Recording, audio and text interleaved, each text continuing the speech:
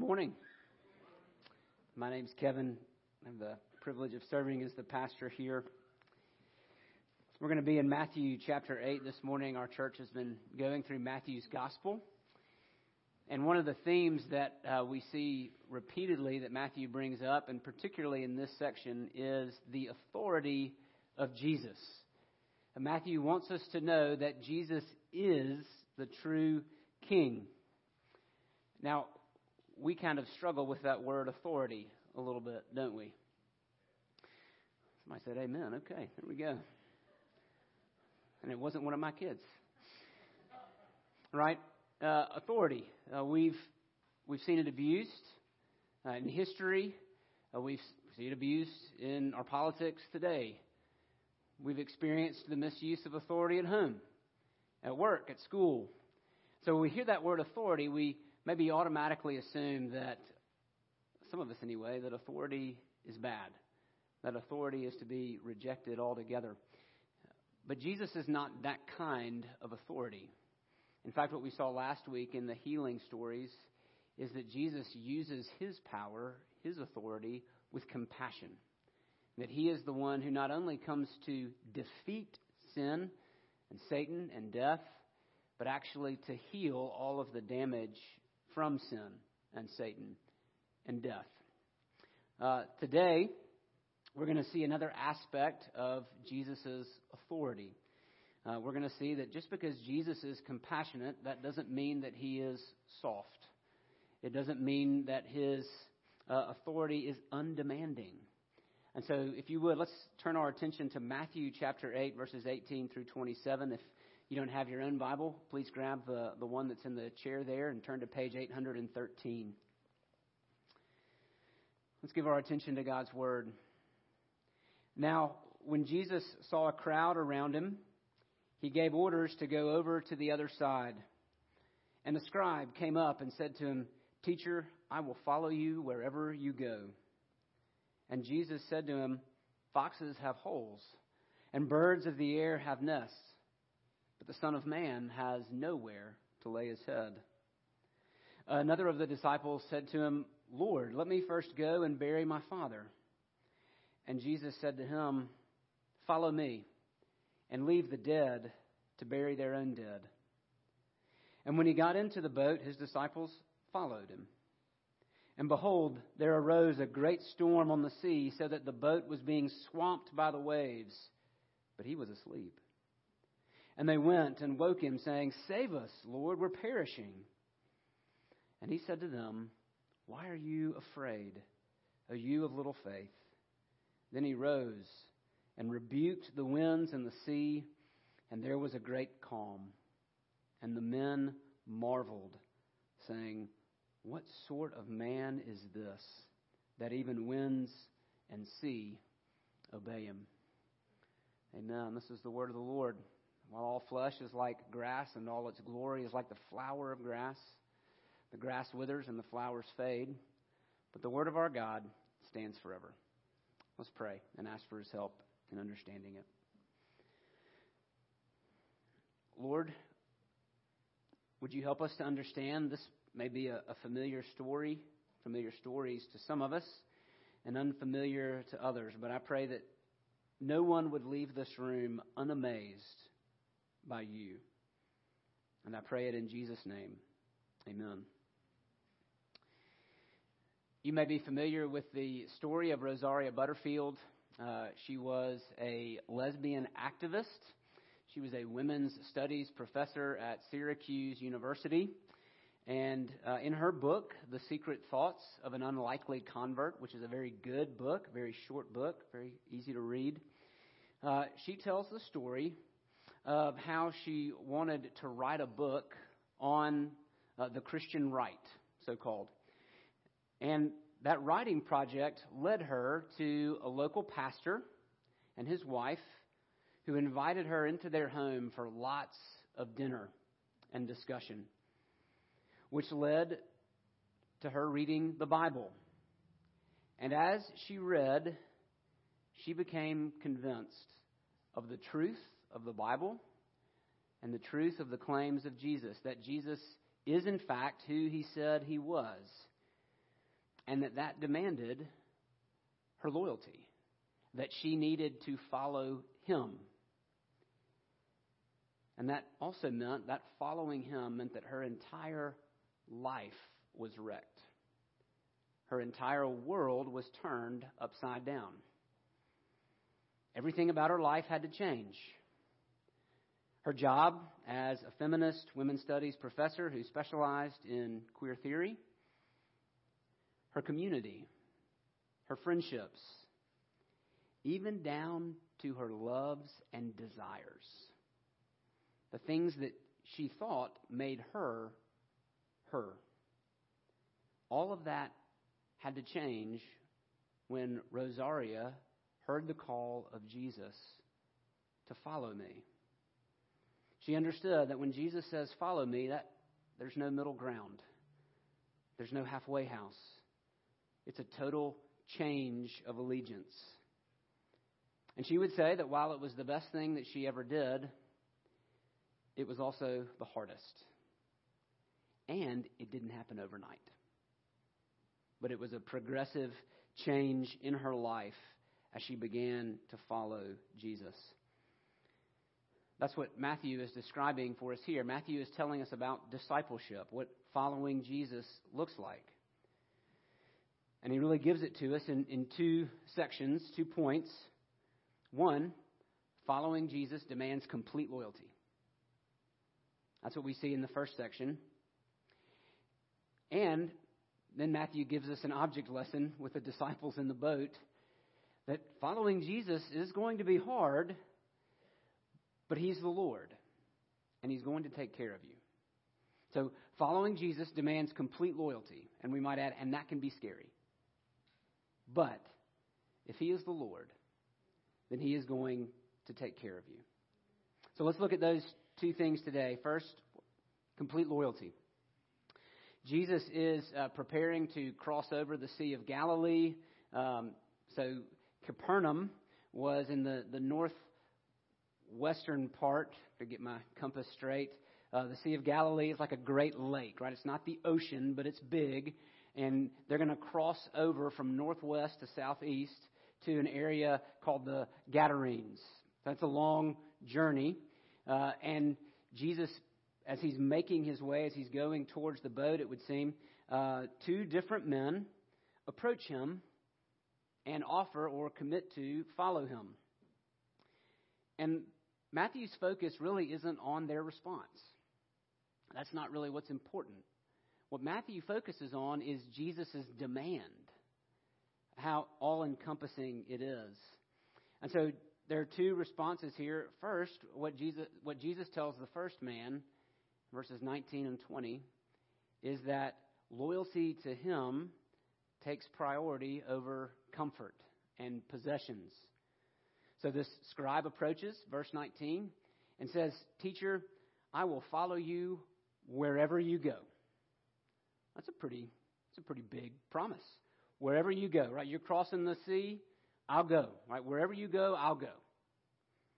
And Jesus replies with something interesting. He says, "Foxes have holes and birds of the air have nests, but the Son of Man has nowhere to lay his head." And we're going to talk about that phrase, Son of Man, later on when we get to Matthew 16, because there's a lot in there. But right now I want to focus on the other part of the answer. What is it that Jesus is saying? He's basically asking this man, are you sure about that? Have you counted the cost of following me? Do you know wherever I go will entail a cost for you? Now, Jesus wasn't technically homeless in the sense that we're used to. We know that he had a home base in the city of Capernaum. But having a home was secondary to Jesus' mission. The comfort of home was not his highest aim. And even more than comfort, especially in this part of the world and the people to whom Jesus was talking to, right? For us, maybe home represents comfort, and it certainly is that. But in the first century world, a home, a place, would have also represented security. You had a solid place with walls that you called your own. Jesus is saying, are you prepared to let go of that? Think about the things in your life that you hold on to with kind of a white knuckle grip. One of those certainly would be comfort and security, at least for me. And so what Jesus is saying to this man is, if you're going to hold on to me, it means you're going to have to loosen your grip on your stuff. You're going to have to loosen your grip on your possessions. You're going to have to sit loose to earthly comfort and security. He's not saying that those things, that having a home is wrong. Right? He's not telling all of us to go out right now and sell all of our homes and live in a tent. It's not what Jesus is saying. But he is saying that it shouldn't be the controlling priority in your life. It shouldn't be the first thing that you think about when you wake up in the morning or the last thing that you think about when you go to bed at night. Jesus is saying, I take priority over comfort and possessions and security. That's scary. But then Jesus takes it a step further, because he always does. Another man comes up to him. This time, this is a disciple, so someone who had been following him already. And he says, Lord, let me go and bury my father. Now, Israel was a very family-centric culture. Your family obligations really trumped all of your obligations to anything else. In fact, in Israel's law, if your father died, then you were excused even from religious obligations. Even priests were allowed, who normally were not allowed to touch a dead body because that made them unclean, right? In the case of the death of a parent, they were allowed to do that. So this represents one of the highest obligations in Israel, in Israelite culture. Okay? Now, it's very possible that this man's father has not actually died yet. If he had, then it's very unlikely that he would have been running up to Jesus at this point. This was a common, when he says, let me bury my father, this was actually a common way of saying, let me take care of my dad in his last years.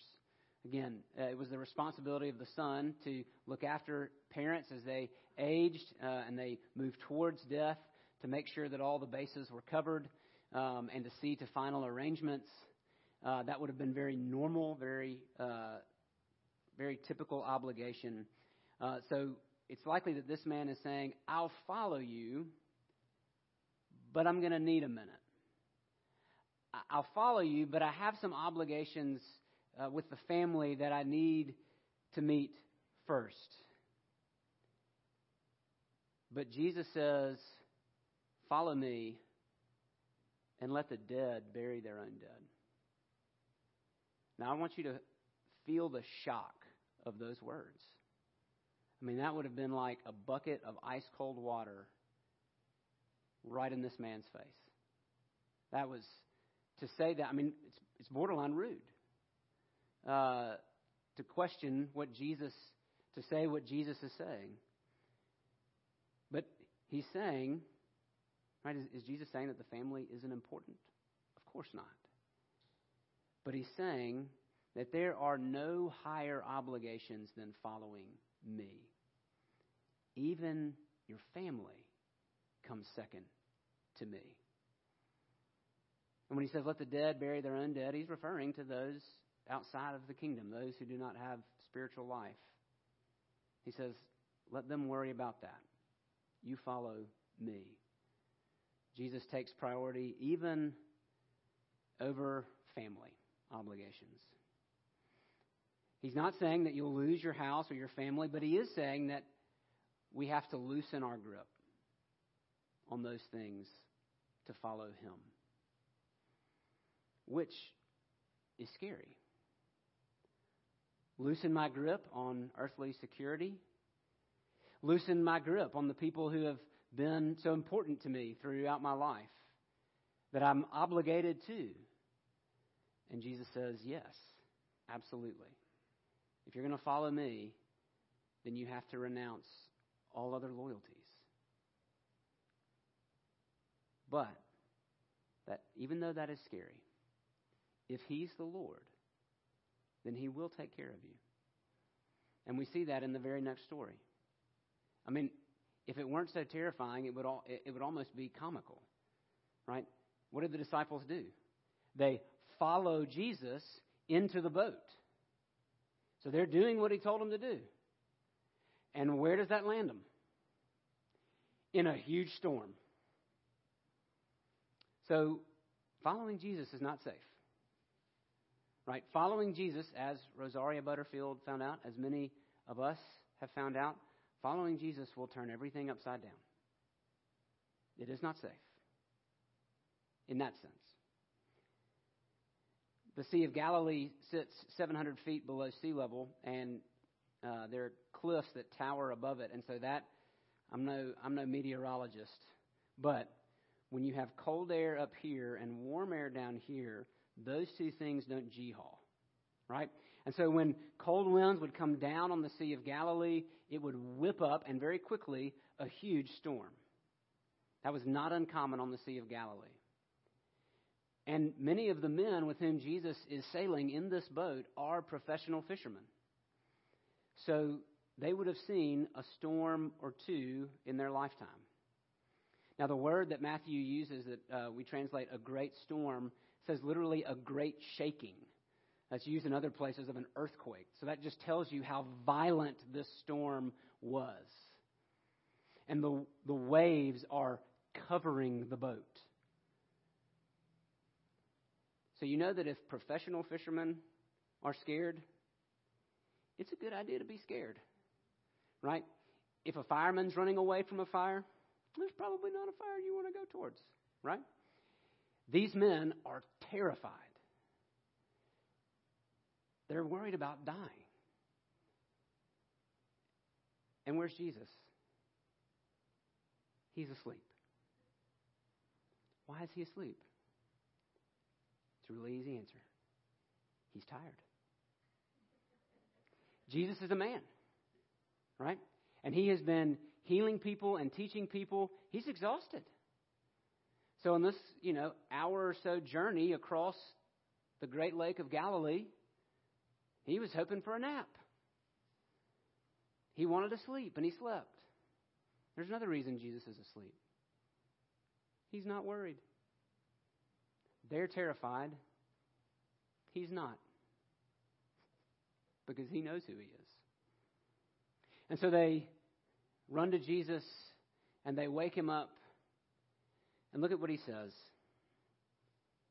He says, "Why are you so afraid?" I feel like probably a pretty good reason. The word there for afraid is timid, cowardly. He says, "O you of little faith." Is Jesus being mean? Is He insulting them? I don't think so. When He says, "O you of little faith," I think what He is saying is that for all that the disciples have seen, they have not yet fully grasped who He is. They have seen Him do some amazing things, but they don't quite get it yet. He's inviting them to a deeper understanding of who He is. And now for those prosperity teachers who would say, "Oh, man, if I just had more faith, God would work." Notice that the deficiency in their faith does not keep Jesus from working. That little faith they have in coming to get Him because they're afraid they're going to die, that little faith is enough for Him to work. And He does. He stands up and He looks at the howling wind and the towering waves that are swamping the boat. And just like you would talk to a wild, unruly child, Jesus says, "Hush, stop." And what happens?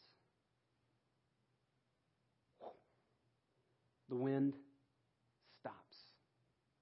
The waves drop. Now, most of us have probably been to the ocean, and you may have seen the ocean even in a storm. And you probably have seen the ocean after a storm. It usually takes water a minute to calm down, right? Storms take a second to blow themselves out. But not this storm. Jesus rebukes the storm and it stops automatically. Calm water, clear skies. And what's their response? Hopefully the same as you and me. They're shocked. Jaw drop, utter amazement. They're amazed. And they say, what kind of man is this that even wind and waves obey him? He's the kind of man who can tell a storm to stop, and it does. Which, by the way, in the ancient world was only something that God could do. In fact, repeatedly through the Psalms, we read one this morning. We read that God alone is the Lord of the storm. In ancient Israel, the sea and its tumultuous waters represented utter chaos. Nobody can tame it.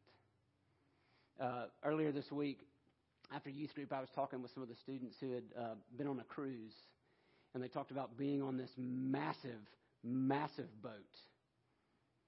And even on the boat, you could feel it moving.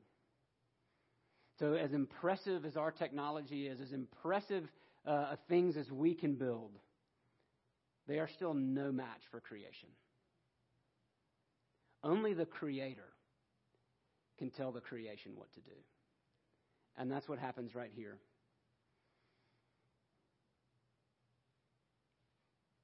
Following Jesus is going to be scary. Sometimes you will follow him right into a storm.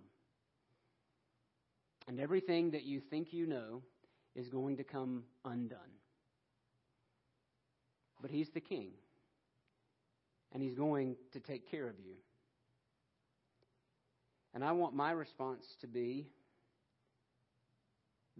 what theirs is.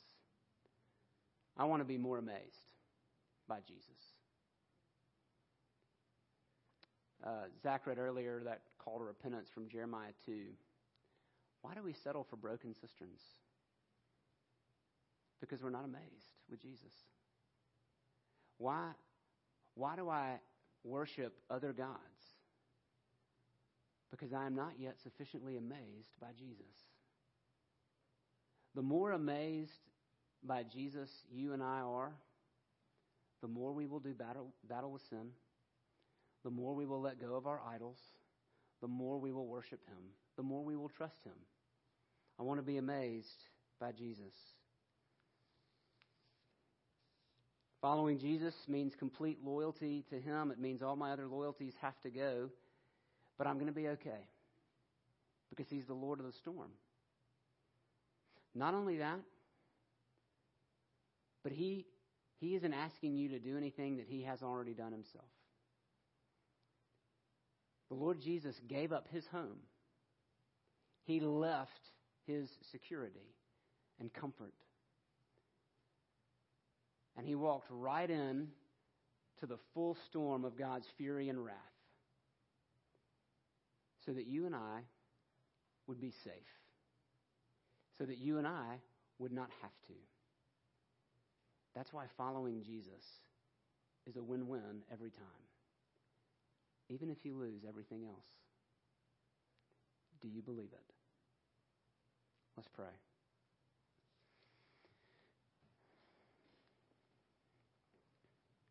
Lord, I think of the words of the old hymn. Hast thou heard him, seen him, known him? Is not thine a captured heart? Chief among 10,000 own him. Joyful choose the better part. Captivated by his beauty, worthy tribute haste to bring. Crown him now, unrivaled King. Lord Jesus, I pray that you would be the unrivaled King of our hearts. And that as we are more and more amazed by your glory, by your power, by your grace, that we would be renewed and transformed. That those besetting sins that we fight with would be put to death. That we would drink deeply of the living water and close the door on those broken cisterns. Oh Lord Jesus, would you amaze us? And we pray it in your name. Amen. Let's stand.